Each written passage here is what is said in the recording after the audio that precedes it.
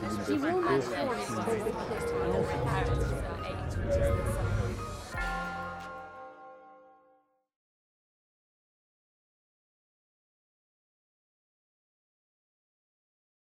afternoon. It's my very great pleasure to introduce the Humanitas Visiting Professorship in Museums, Galleries and Libraries for 2014. Our professor this year is Michael Govan, who is the director of the Los Angeles County Museum. Despite his very evident youth, he is a very experienced museum professional who began his career at the Guggenheim under Thomas Krenz from 1988 until 1994. And this, of course, was the time of the great expansion of the Guggenheim, the export, as it were, of the Guggenheim brand throughout the world, notably to Frank Gehry's remarkable building in Bilbao, a new museum which was a spur to the economic regeneration of a post-industrial town, a route that many museums have subsequently followed, and a recent and, to my mind, hugely successful example is the new Louvre at Lens, which I hope many of you have seen. From the Guggenheim, Michael went to the Dia Art Foundation in New York, a contemporary art initiative which was led by the de Menil family. It was, it must be said, in a parlous financial state when he arrived, and he led the campaign to relocate to a former Nabisco factory building at Beacon in the Hudson Valley, and that's been a huge success. He bought hungrily for the collection, which was twice the size when he left in 2006 than when he joined 12 years earlier. And it was his achievement in rethinking and repurposing the Dia Foundation which led to his appointment to LACMA in 2006. Those of you who know that museum will appreciate the problems it presents.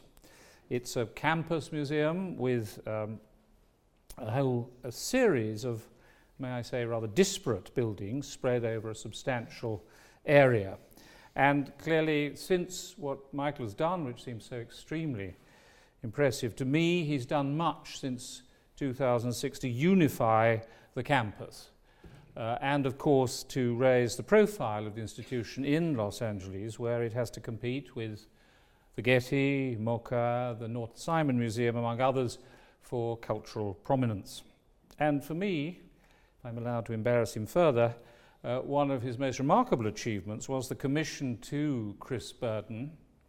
I hope many of you have seen this, who created a remarkable installation of vintage street lamps from LA, which creates a much needed focus for access to the entire site. It's a complex museum. It has many competing interests, not least those of powerful trustees, which include, I note, Barbara Streisand, who I'm told has recently given a sergeant to the museum. I don't know how feisty a trustee she is. I imagine she may well be.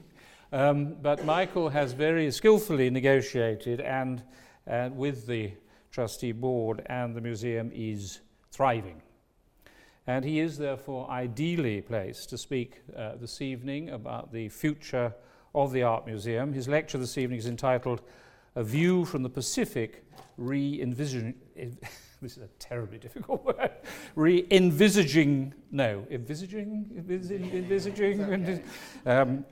thinking again about the Art Museum. Michael, you're on.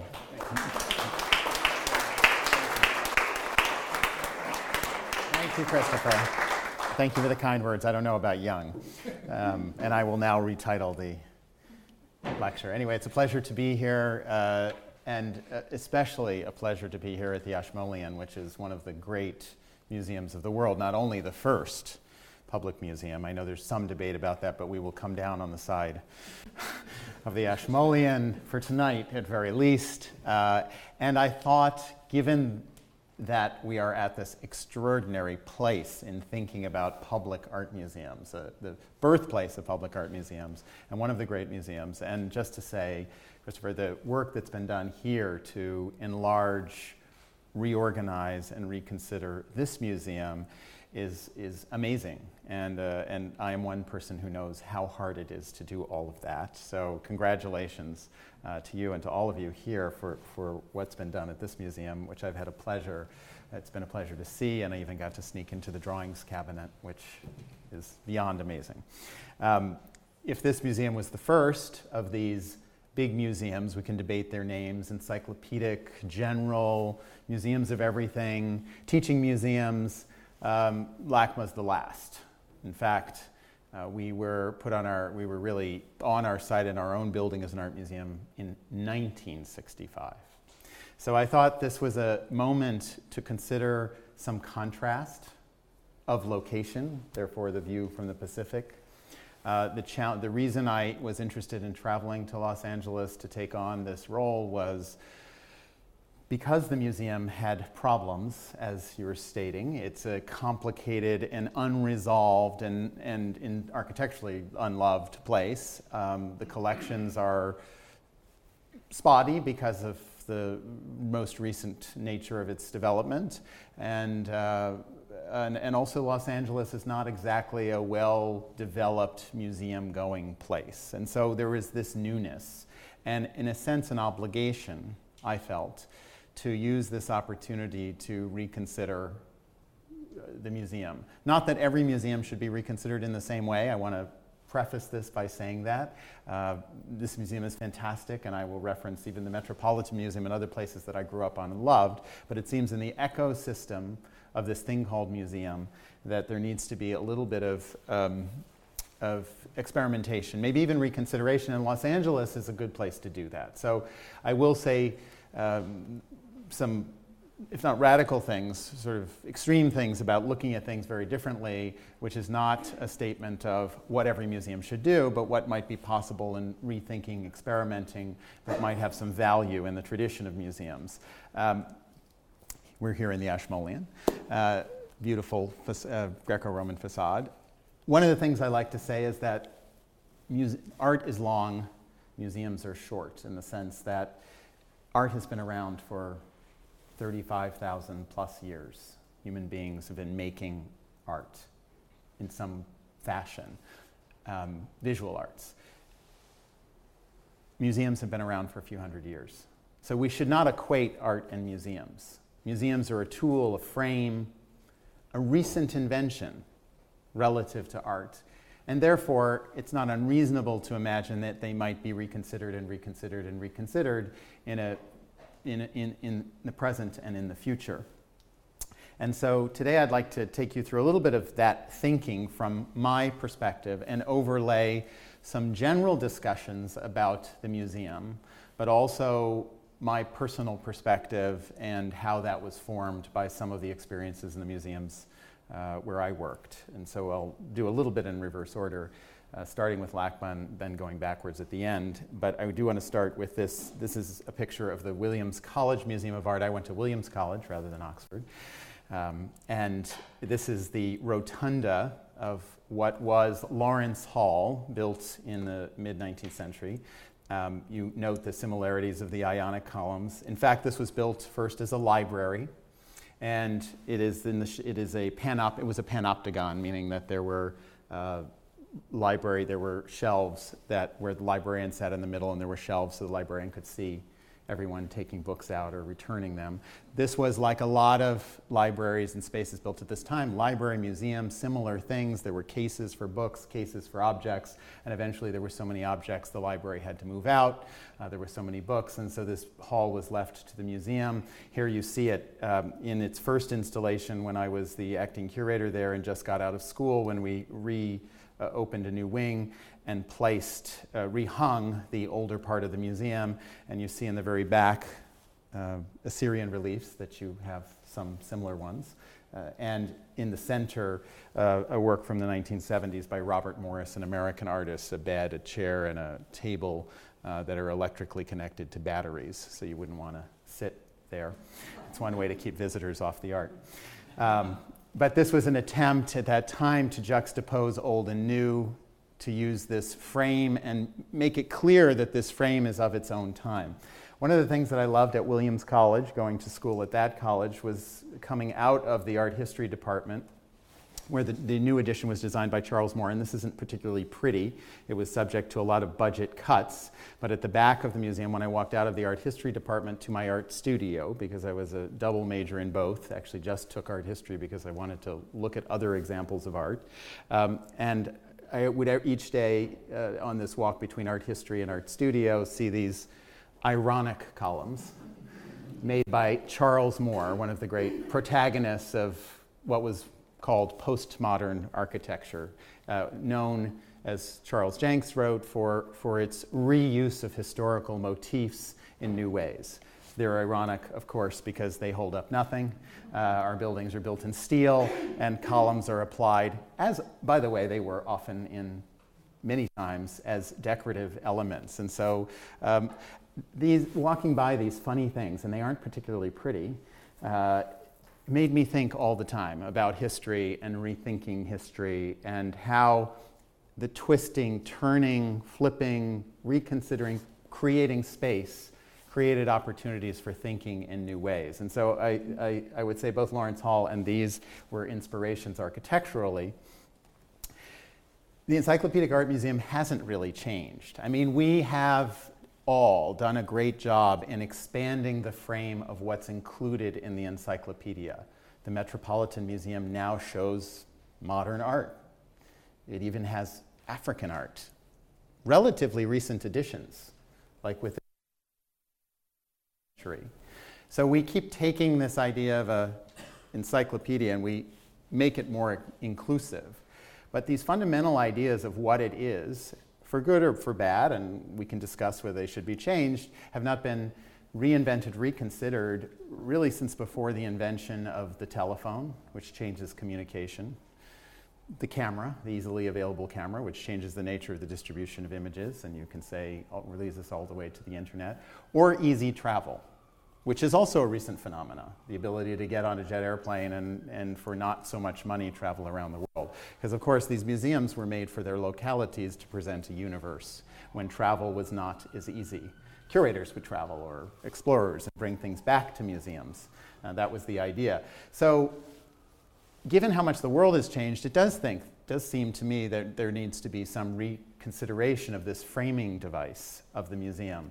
And as I said, art has been around for a very long time, museums less so. So the Metropolitan Museum in 1880 is, for the United States, a landmark.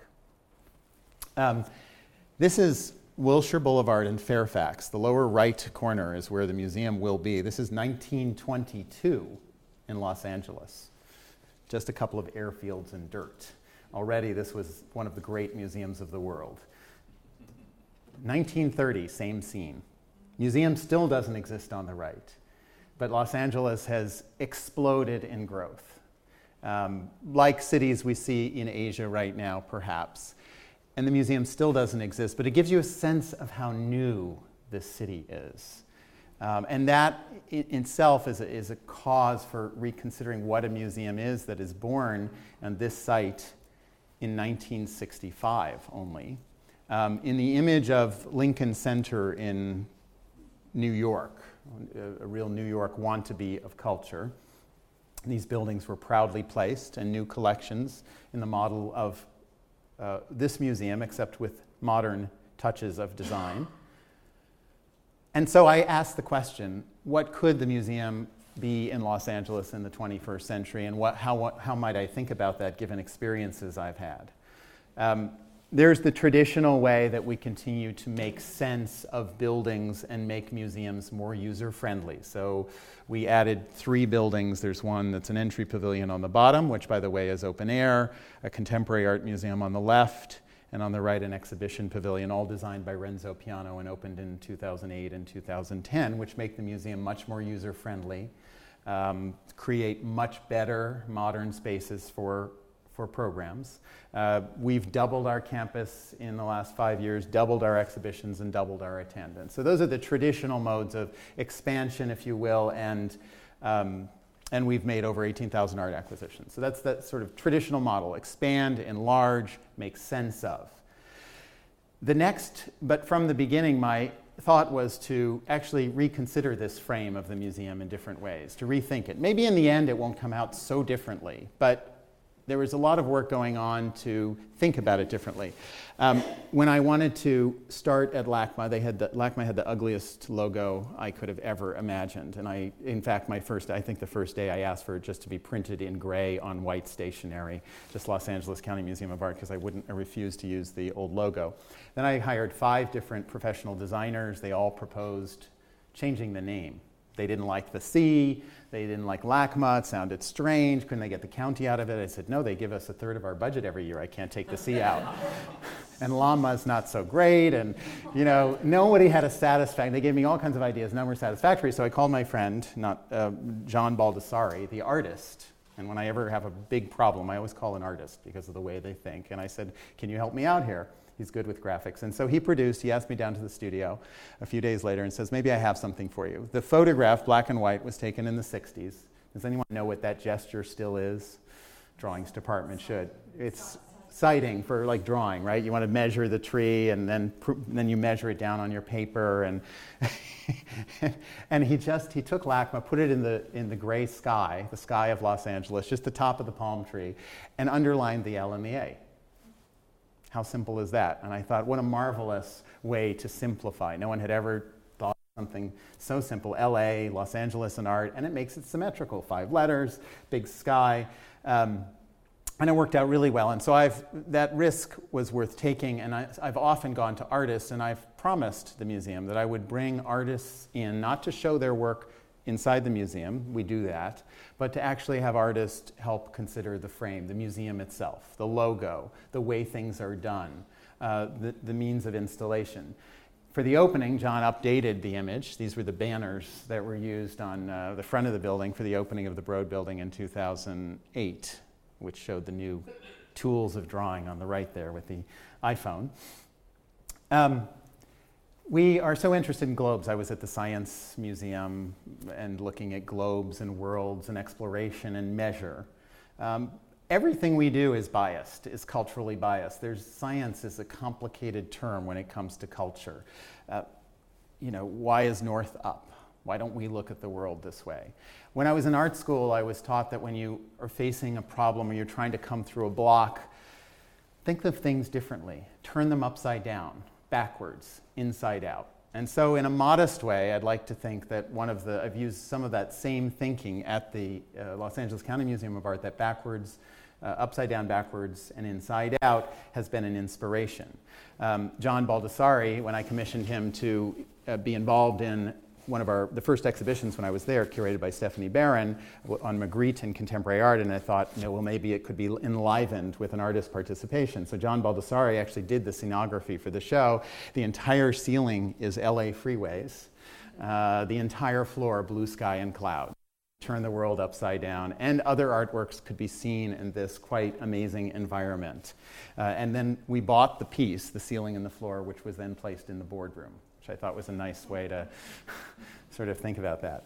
Another is backwards, and at LACMA, contemporary art is up front, partly due to the donor Eli Broad, who wanted his contemporary art museum up front. But I've always been suspicious of the idea of time working in one direction. And I had an interesting conversation with Philippe de Montebello, the director of the Met, and he said, well, the one thing about putting contemporary art museum and juxtaposing it with other objects is that one thing is influenced by the other, but not the other way around. And I had to object because my personal sense of a thing of the past in a museum is that it is framed by interpretation always. You're never in that time. It seems to me it's and as T.S. Eliot, and this is one of my favorite quotes, just to say, he talks about the fact that every new work of art changes the way we look at the order of all things. And the past, it's not preposterous to find that the past should be altered by the present as much as the present is directed by the past. Now, it sounds counterintuitive, but when you really think about the fact that if you're a historian, history is always changing. We are always rereading, rethinking. And I suggested that Well, a traditional museum might be laid out with old art at the beginning, like the Metropolitan Museum, and then you'd find new art in the back left corner, as you march through time. But that's not the way we exist in the world. I wake up every day, personally, in the present. And it takes a lot of work, research, thinking, comparative analysis. I can use a museum to construct what the past may have been or my idea of what the past could be. The museum is a tool to do that. Why doesn't it make more sense to organize a museum backwards? With contemporary art, the present in the front, understand your circumstance, and then work backwards to frame what it might be to imagine the past. And so the idea that contemporary art is in the front at LACMA, I find is not inappropriate or strange, but maybe makes some logical sense. Here's the Enlightenment Gallery at the British Museum with the globe as it's in the center. Every gallery or library has a globe to imagine the whole world. That's the notion of our encyclopedic museums. I was struck when there was a recent project by a German artist, photographer, Andreas Gursky. He made a series of monumental images that are actually not, he's a photographer sort of, but he uses digital imagery. He made his first photographs without using a camera by stitching together NASA images of the world, satellite images. He carefully erased all the clouds and he created this compass. This photograph is as big as this whole wall, probably even bigger. And I acquired a series of 4 of these to be an enclosed room because I imagined they were the perfect inside out. Instead of the globe in the center of the gallery, I would create a gallery where you were in the middle of the oceans. And of course, the oceans are the space where there isn't culture. It's the land edges. And these pieces are kind of nice because they are snapshots in the sense that they're about coastlines, and those coastlines will never be the same. So it is a moment in time. But that idea of the inside out and thinking of even the world differently, oceans, not land masses, or thinking of inside out in another way, commissioning artists to make major works outdoors in a park setting. This is Robert Irwin working with trees, palm trees, a collection of palm trees that function as sculpture, so that when you're outside, you're actually in the museum. This is a only in Los Angeles kind of thing. Works really well. Have a garden of palm trees to set up the idea of paradise. For those of you who may not know, palm trees are mostly not native to Southern California. There's only one variety, and they were imported as a sort of by the Chamber of Commerce to create the image of Los Angeles and California that we have. So Irwin is using these as a collection, like an encyclopedic collection of palms from around the world that express something both primordial as well as modern. I loved seeing this beautiful new, restored version of the sculpture gallery with all the color of the walls. And this idea of beginning with classical art is so beautiful for a museum like this. Well, in Los Angeles, I thought, well, maybe it would be something completely different. And I'm not sure it would be, certainly wouldn't be the entrance. But I commissioned Jorge Pardo, who's an artist working in Los Angeles, to help me reconsider our galleries for ancient American art. Figuring why not work with ancient American art? That's the territory in which we live. We were Mexican California. We have the most extraordinary collections of pre-Columbian ancient American art. And I asked the artist to reinvent the display. So this is both sculpture and art, if you will. It's his sculpture. And when people said to me, well, that's such a terrible way to see art, it's not objective. Meaning, what's objective? A gray box with a square plexiglass top for objects that were taken out of burial sites meant for the netherworld and were underground and then brought in a station wagon to Los Angeles and put it in a museum in rectilinear rooms? That's objective? That's not objective. There is a license one can take. We do it every day in our museums. And why not have that license taken with a thoughtful artist who is having a dialogue with that work of history, thinking about how, maybe it's this non-didactic, maybe it's a topographic metaphor. Several people said to me, it's like being underground. Using color, there was so much color in those environments. We take it out usually in our museums. This is not a permanent installation, it's a temporary installation, but it was an attempt to also very much emphasize, you can't walk in the room and not be aware of the frame, that the museum is a framing device. And if you look here, all I asked is that the curator of colonial art, Mexican art, put a religious painting with a gold frame in that doorway. So that there's this idea of two worlds. And you can talk about conquest. It's so complicated even to look at that history. We did an exhibition that talks about the persistence of pre-Columbian themes and ancient American themes into colonial times and beyond. And this just seemed a simpler way to talk about two languages. And one world that was totally isolated. These ancient Americas, there's no Silk Road. There's no back and forth with any other cultures. This is developed in isolation. This isolation is an interesting thing. And the artist's artwork, the framing device, I think helps isolate it so that there's an emotional feeling that's relevant. It's non-didactic in a traditional sense, but it's very relevant and I think enhances seeing. So playing with this idea, and I thought, well, this is a great thing to play with because so much of our civilized history has to do with museums are a great metaphor for classification, for all the history of our civilizations. So again, riffing on this beautiful, these fantastic neoclassical architecture, we have Chris Burden's Urban Light, which Christopher was referring to, which is 202 street lamps from the 1920s and 30s in Los Angeles. And when I was talking to Chris Burden, one of my curators said, well, you have to see this, you like outdoor sculpture, you have to see this thing in Los Angeles that Chris Burden's doing. He's collecting 1920s and 30s street lamps, and he told me he was restoring each one of them, painting them gray, and he wanted them in a tight formation. So they went back to being colonnades because each street lamp is a version of a neoclassical column. They're fluted, in fact, up close, and they suggest for the street there's some classical reference. They were public art, as he says, before they became public art. Each city actually designed their own lamp. So we love this idea of each city's lamp coming together. And I said, where would you like to put the sculpture? We looked at different places, and he said, well, of course, at the front of the museum. And I said, okay, let's consider that. So he made a proposal, which made it twice as big, and this is what we worked out. And he put it in an arrangement with tall lamps in the center, with rows and colonnades, that it is a temple. Maybe it's a faux temple, but it is in the form of a temple. I like to joke that this is more real, of course, than a neoclassical facade. It's made with Los Angeles street lamps in 2008 by a Los Angeles artist of the place, of the time. And so there's a realness to it. For anyone who's asking, I have solar panels on the back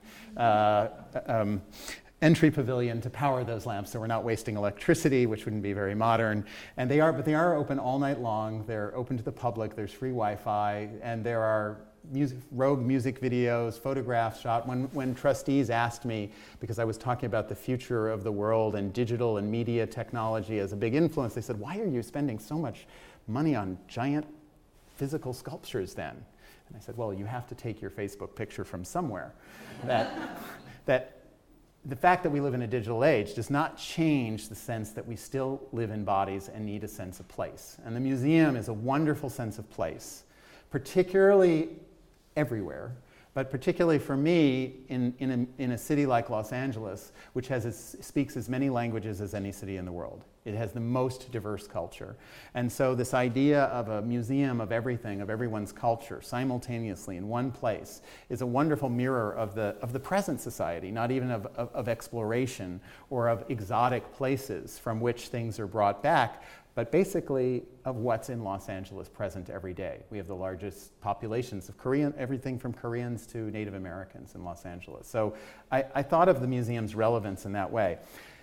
It became very easy to play with these ideas, maybe because ideas are all connected, coincidentally or otherwise. When Michael Heiser, contemporary artist, he's 69 years old, called me, and I knew him very well, worked with him at Dia Beacon, he said, I found the greatest rock in the world that I've ever found, he said. One of the great rocks in the world. His father was a geologist. He's often worked with art, with rocks his whole life. He'd been to this quarry in Los Angeles many, many times over 20 years.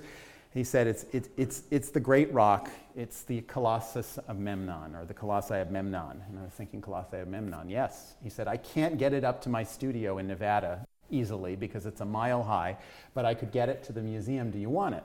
And over the phone, I didn't skip a beat. I said, of course I want it. Because I was thinking about public sculpture. He knew that. How could I put the museum outside? And what instantly popped to my mind is the history I knew of the Metropolitan Museum, having studied museums a little bit, and Cleopatra's Needle, which was placed in Central Park in the 1860s and arrived to great fanfare, people lining the streets, and this rock that was a symbol of culture, perhaps taken I don't know, won't say stolen, but taken from another place and brought this distance. You know, New York, Rome, Paris, London all had obelisks. New York had some of its own obelisk envy and wanted their own obelisk. So they grabbed Cleopatra's Needle. It was put up to great fanfare, and I thought, well, you know, the world's changed. That idea of having someone else's rock, maybe the thing to do is to have our own rock, and Michael Heiser's rock would be that rock. So we worked out over 5 years the engineering, including the transport of a 350-ton piece of diorite granite from a quarry some 120 miles away as the crow flies. Actually 70 miles away as the crow flies, about 120 miles in transport. It took 3.5 years just to figure out how to build the transporter, which is 300 feet long with 212 wheels, to get permissions to go through 4 counties, 23 cities. And as we were talking about, you know, when the Egyptians moved their monoliths, they had slaves, but at least they didn't have weak streets with, you know, electrical wires and sewers and things like that. So we may have rubber tires and trucks, but the problem was, how did you distribute the weight over relatively weak streets? And so this was the result of many years of work and engineering. And we were talking about how the transport would be something of ceremony. Cultures have moved big rocks again since the beginning of time. This was a California artist moving a California rock. It moved over 9 nights. There were tens of thousands of people lining the streets. There's actually a movie made about this. And I asked it to stop in front of Urban Light to sort of pay homage to the other big public sculpture at the other side of the museum. And there were people here at 4 a.m, actually hundreds and hundreds of people sort of to see it arrive in that sense of ceremony. One of the things about Urban Light that I love is that it has a sense of ceremony. And in the 70s, when I went to school, in the 80s, we were all about tearing down institutions. Like these institutions, bastions of conservatism, of colonialism, and we wanted to tear them down. That's one of the reasons I went into contemporary art. As much as I loved studying in Rome and loved European art, it's like we have to make things of our own time and place and not of a colonial outlook. But in that, as we used factories for museums, I think we also threw out the baby with the bathwater a little bit and lost that sense of ceremony. All art from its origins, from dance, from the movement. If you find a big rock in an ancient city, chances are it doesn't come from there. There was a movement, an expression of power, a ceremony, a uselessness in traditional terms, an artfulness to that. And so I'm very interested in this idea of accessibility, honesty, new views, but also not to lose the sense that art is ceremony. It's a very special thing, a museum. And so this levitated mass sculpture, which Mike Heiser originally wanted to make in 1969, and they broke a crane trying to move a rock that was a third the size, was realized just a couple of years ago. And it's a magnificent thing. It's actually... It's levitated mass. It is engineering. It's also a lot of yin-yang relationships, binary relationships. The natural form of the rock against the rectilinear form of the human, of this cut channel that you walk under, the channel which takes you below ground into a quieter space. And then, of course, you can see the rock in the sky. It's also a parable of looking. You can see, because it's pyramidal, you can walk all the way around it, see it from every side and the bottom. As he said, whoever gets to see the bottom of sculpture. So if you want a sense of truth of the object, of observation, then you have to go underneath. And so this sculpture works in many, many ways. It is spectacular, and there is a critique of spectacle in our culture, that we have to be careful of demagoguery and spectacle, because it can, influence us in ways that aren't that are unusual. But I think what's beautiful is artists who work with spectacle, but with a critique built in. Urban Light it's got its critique built in. It's made of contemporary street lamps. It's playful. This is also playful. And an idea of building in a critique. He also exposed the steel. A lot of people said, well, it's not levitated mass. Look at that steel bracket underneath it. If it was really levitating, he would have had space or put it just on the concrete. And of course, it's not really levitating. In fact, Christopher Knight at the LA Times asked, well, maybe it's not referring to the rock. Maybe it's referring to the levitated mass is, in fact, the thousands of people who have come to see the museum and come to see art because of this thing, this spectacle. And so there are lots of ways to read that, and I think it's a beautiful sculpture. It works in so many ways, and for me, again, marking the museum, marking the sense of place, as cultures have done forever, as the needle, Cleopatra's Needle did at the museum in Central Park, and this with a California artist and a California rock of the present time and place. Other ways of flipping things upside down or reconsidering them. I was famous and hated, and people tried to fire me, in fact, when I suspended in the economic crisis of 2008 our cinema program to save money, supposedly, in the economic crisis. Knowing full well, when a reporter asked me, well, what if people are going to be incensed about this because this is a cinema town and you're the museum? And I said, yes, but the only program in the entire museum that does not have philanthropic support is one. It's in Los Angeles, it's the cinema program. We need to rebuild it from scratch. We can do that. We can make it bigger than it was, better, faster, more audiences, but we have to rebuild it. And there are times to rebuild. And Marty Scorsese wrote me a letter. I'm deeply disturbed. He said he wants to put that on his tombstone. I called him. We had a nice meeting in New York. He came to LACMA. We had a public conversation. And it really, this sort of looking in the mirror about why doesn't LA support the arts, why doesn't it support its own art of cinema in a philanthropic way, has resulted in extraordinary things. We rebuilt our screening program, working with another organization, Film Independent, doubled its screenings, its attendance, and made a deal with the Academy of Motion Picture Arts and Sciences to create a museum in the old 1939 May Company building with an addition of a 1,000-seat theater designed by Renzo Piano, which will be open in 2017-18. And this was another way of thinking differently what general or encyclopedic museum would have cinema as the highest art along with everything else. As I said, if the Egyptians had stone, in Los Angeles we have the celluloid of film. These are monumental arts, and why shouldn't film take its place very directly, centrally, front and center at the General Museum? And this is a separate museum run by the Academy, but where we'll share tickets, and obviously the audience's experience is going to be of a great presence of cinema in the general consideration of our history. Just to say again that how modernism, how thinking over the 20th century has changed our view of what's possible.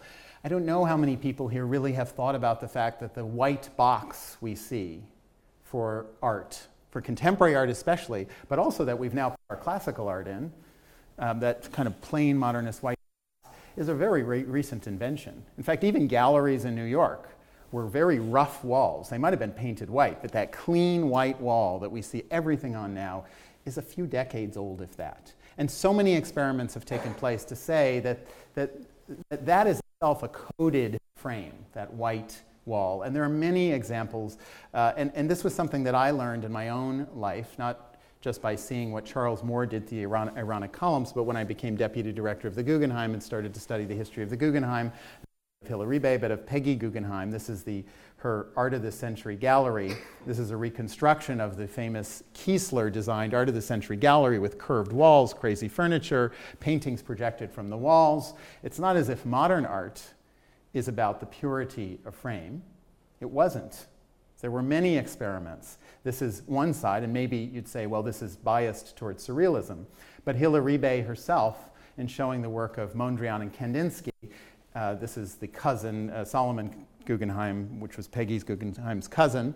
Hillary-Bay was the director, and his collaborator made this gallery, the first gallery for the Solomon R. Guggenheim, what became the Solomon R. Guggenheim Museum. This is Kandinsky's, hung close to the floor in giant frames, and what you can't see or smell is the music of Bach wafting through the air with incense, which led her to Frank Lloyd Wright to create an environment that was quite unusual, cosmically relevant in its spiral and its dome. And I got to work there and work with artists like Dan Flavin, an artist working in light, who, to reopen the restoration of the Guggenheim, did this beautiful installation to highlight the architecture and work within it. I then invited other architects, in this case Zaha Hadid, who's very interested in, she's Iranian, works in London, as you probably know, but obsessed with the Russian avant-garde, and I hired her to develop the installation for the Russian avant-garde exhibition. She hung paintings on plexiglass. She put images on the floor. She used historical reconstructions in parallel with her own constructions, and created an incredibly lively and energetic environment in which to see these works. And I got to work with Frank Gehry on the Guggenheim Bilbao, riffing off the Guggenheim New York and what museums could be in shape and form, and also what role they could play in society. The idea was that this museum would transform the city of Bilbao, and it has indeed as a landmark unusual shapes in which contemporary art does thrive, especially in the curvilinear spaces as they commission artists to work in those spaces. There are also rectilinear galleries you can see on the right, juxtaposing different kinds of spaces. But the simple juxtaposition of old and new is a very powerful image in Bilbao and has served the city well. This is Richard Serra and the big galleries, Things You Can Only Do. Going back further, when I was at Williams College, the project I worked on probably most deeply was the conversion of a factory, a 28-building factory that was out of business, the former textile and then a Sprague electric plant, which has now become a museum of contemporary art with spaces unlike any other museum. There are 600,000 square feet in the building. Not all of it has even been finished. This is a Rauschenberg quarter-mile-long painting, which would be difficult to exhibit at the Ashmolean or even at Oxford Modern. There are spaces like this that allow for experiences that are different. This is just to open the door to thinking about space and experience differently, about artists working in those spaces.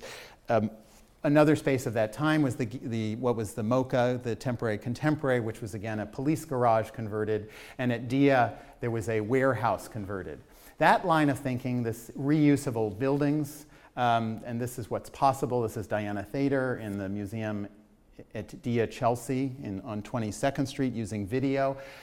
We don't know what the future looks like. This is an artist in Los Angeles who's not even using video in a box. It's not even in a frame. There's no place to sit. This video is projected into space, into architecture, and as you move around it and walk through the video, it looks completely different from every angle. It's almost a Baroque use of video in space. The future may look like this. Artists, we may need museums that can do this. These experiments were in turn, in part inspired by artists again. Artists who, I don't know if there were artists involved in the founding of this museum, but certainly in New York at the Metropolitan, there were artists involved in founding the museum. And artists have played a strong role throughout history in helping to frame and found. This is Donald Judd's converted army base in Marfa, Texas, which I always say, if there is a temple or a Parthenon in America, it's these two former artillery sheds with 100 aluminum boxes by Donald Judd in the desert. The light and the space is unbelievable. They have a power, I think, that I've only seen in ancient architecture. And this completely different way also of thinking about buildings. In this case, he found a building, he made the art, and then he adjusted the building to fit the art in an art and architecture relationship that I think is so important. That is site-specific, even if it's reusing buildings. Dan Flavin also reused a former Baptist church and firehouse into what I think is the most beautiful museum per square inch that I've ever been in, using fluorescent light. And artists of the 60s also, I'm talking about things that inspired me to think about time, space, museums, and the presentation of art differently. I said art wasn't always in a museum. It may not always be again. And there are many examples where artists moved outside the museum, particularly in the 60s. This is Michael Heiser in 1969, carving two channels in the Nevada desert. You see it on the lower right in a sculpture called Double Negative. It's 800 feet long, the size of the Empire State Building, tilted down. And it's both negative and positive because the remnants of the cut are there in the sand that's fallen. And it's a monumental absence, negative, in the land on a scale that probably wasn't seen since ancient times. So there's an artist thinking, and he thinks a lot, even levitated mass, about both an ancient sensibility and a modern one, and the fact that we are still ancient beings. We still have aspects of our current civilization that goes back to beginnings, as well as we are a society of engineering, of modernity in so many other ways. He was also trying to invent a new language of monumentality. And one of the things I like to note is the only two really big public sculptures akin to what might have been commissioned in ancient times in the United States recently are the Vietnam War Memorial and the World Trade Center Memorial, both of which have adopted Michael Heiser's language of negative space. They're both monuments that are cut in absences. In those cases, memorially, Heiser not so much as just a memorial, but that language of a monumental absence is again a complete inversion, a way to think about something monumental in a 21st century. Or thinking about Walter de Maria's. Has anybody been to Walter de Maria's lightning field in New Mexico? You arrive in the flat New Mexico desert. In the middle of the day, you see nothing but mountains on the edge. If you look very closely in this photograph, you can see what are 400 stainless steel poles placed in a grid a mile by a kilometer, which are invisible during the high noon because they're reflective. But in the sunrise and sunset, it's like God flips the switch. They knit together the sky and the land, my size to that of nature, if you will. And it's called the lightning field because they're all lightning rods, and these lightning rods literally harness the light of the sky into sculpture. It's not a picture of nature. It's something that channels. It's a measuring device that channels the experience of nature. I could talk about 18th century painting in relation to this picture, but and Romanticism as well. But it's a completely different way of seeing, and of course it's outside the museum again. In this case, landscape, as Robert Smithson did in 1970, following Michael Heiser's example in making the spiral jetty in the Great Salt Lake of Utah, which actually is sometimes visible and sometimes invisible as the water rises and falls in the Salt Lake because there's no outlet. It's an inner lake. And the crystals, the salt crystals that form on the rocks in microcosm are indeed spirals. The spiral also refers to the film he made. He made a film about this at the same time, and of course the reel of film is a spiral as well. So there's something both primordial, almost of dinosaur age of these images, as well as something super modern. And just to end the land art project, or he doesn't like to call it land art, that's still ongoing, is James Turrell's Roden Crater, the conversion of a volcano, extinct volcano, beginning in 1974. He's still not finished. In fact, the first thing he had to do was buy a ranch, hence the cow. Real American art requires ranching, something I've found by working with a lot of these artists who work out west, that you have to become a rancher.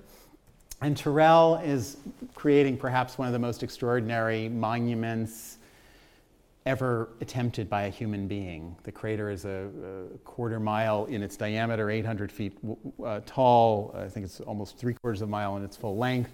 It has a series of chambers and tunnels. This is looking up an 800-foot-long tunnel into the sky, into an aperture of the sky. That is a circle when you go up it and becomes a very elongated ellipse. This is the proverbial stairway to the heavens. And it's a monument, but it's a monument in a different sense. It's not a monument to wars or history. What happens in James Turrell's Roden Crater is that your perception is bent, literally. He will tell you that his medium is not the materials he's working with, the crater, sheetrock, architecture, or stairs, but your perception, which is extremely malleable.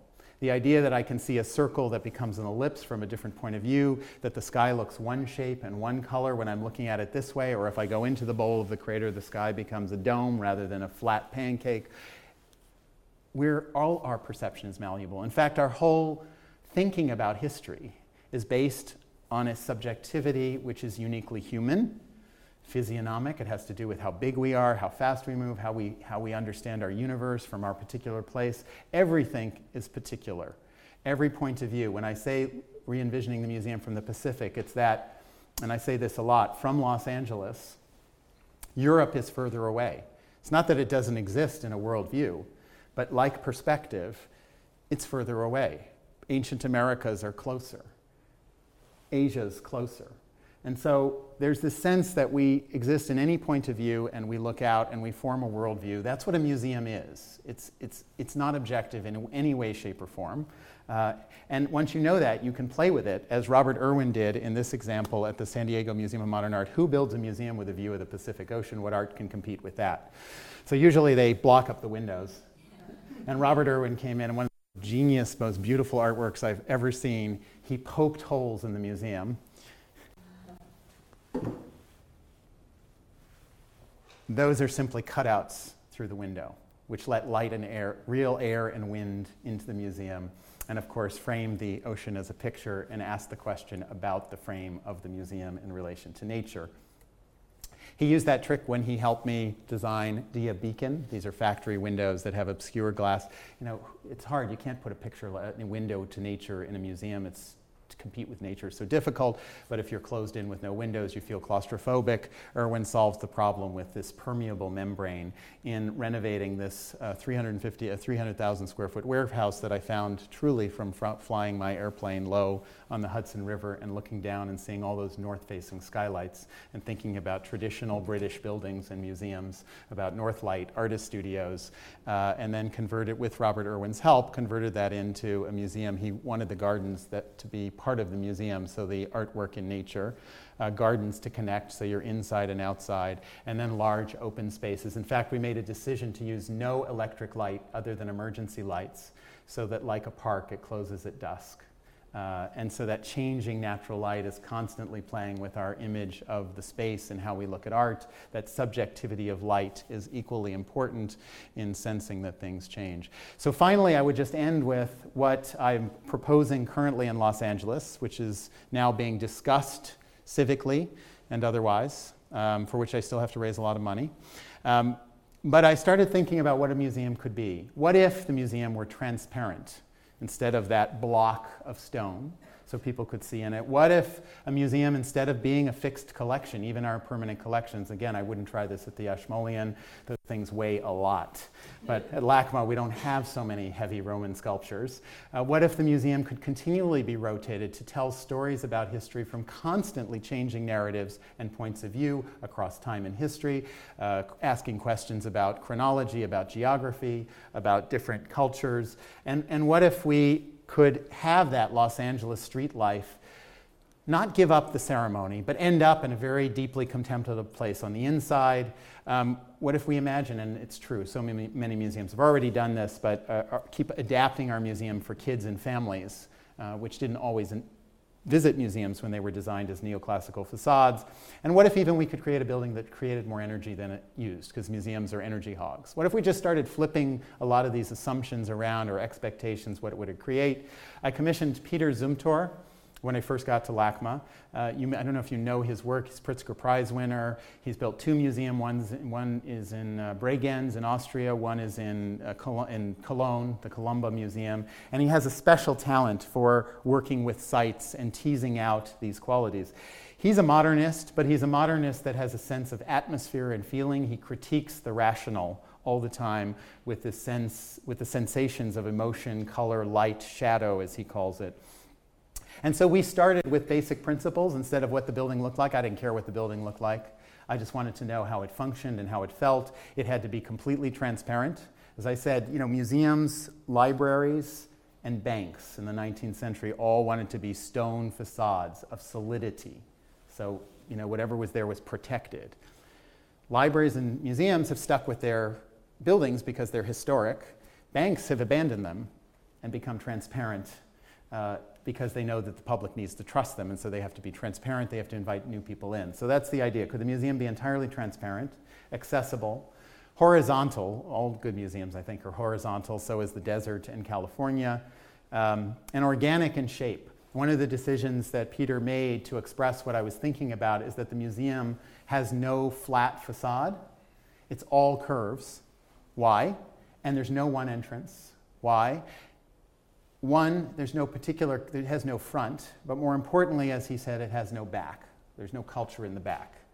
You can approach the museum from any side, and so everything is given a kind of equality of thinking, of approach, and it is intended to be contemplative in a traditional sense on its interior. It's intended to be efficient with solar panels. I have one fly through of just the current rendition of what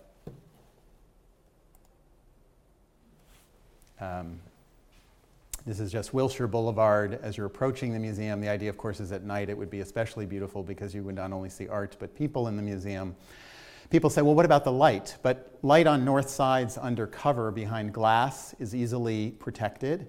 And over half of our collection, stone sculpture, furniture, Greek vases, glass, has no problem with south light. It can be right on the street, which is the plan. And behind those walls are study centers with classrooms that can be literally used as classrooms, and galleries inside. And the idea is you can walk underneath at 7 in the morning, walking your dog after a dinner or movie, and look into art exhibitions. And I will just end with a couple of last slides. I don't even know how to do this. Play animations. Oh. Well, you know what? Play. I don't know where the play is. That's okay. You want to hit play. One of the things we're doing recently now is celebrating the 50th anniversary of Art and Technology, which is an effort to bring artists together with scientists across disciplines in 1970. Very shocking picture on the left. All the artists were white men, but famous ones. Andy Warhol, Robert Rauschenberg. This was one of the images that was created for it. We've re-envisioned that. Here's Andy Warhol with his lenticulars of sunflowers, and actually taken the idea of the library being the core of the museum that few people use as much anymore. Everybody every year says, why can't you get rid of the library? It costs so much money. Do people really use books? And I said, no, we need the books. We're not ready to get rid of them. But what if we reimagine the library as a tech center, like an Apple Genius Lab, and people could come for tech support, and we can invite artists and other people, because the library is the core of that whole technological world of cyberspace. It's really the library. So we've rebuilt on the cheap our library with some help from Google and NVIDIA and other companies, and now it is an art and tech lab where artists come and work on projects with scientists, curators, and you can also get help on how to use your iPhone if you're on the staff. Who knows what the future is? And I think that's the idea. We're investing in this as a laboratory, again, leaning on artists who have a vision of what the future might be or different ways of looking at things to help us keep thinking, keep re-envisioning, and to imagine that in Los Angeles we can be, as a whole museum, a laboratory for thinking about culture and the framing device we call museum. Thank you very much.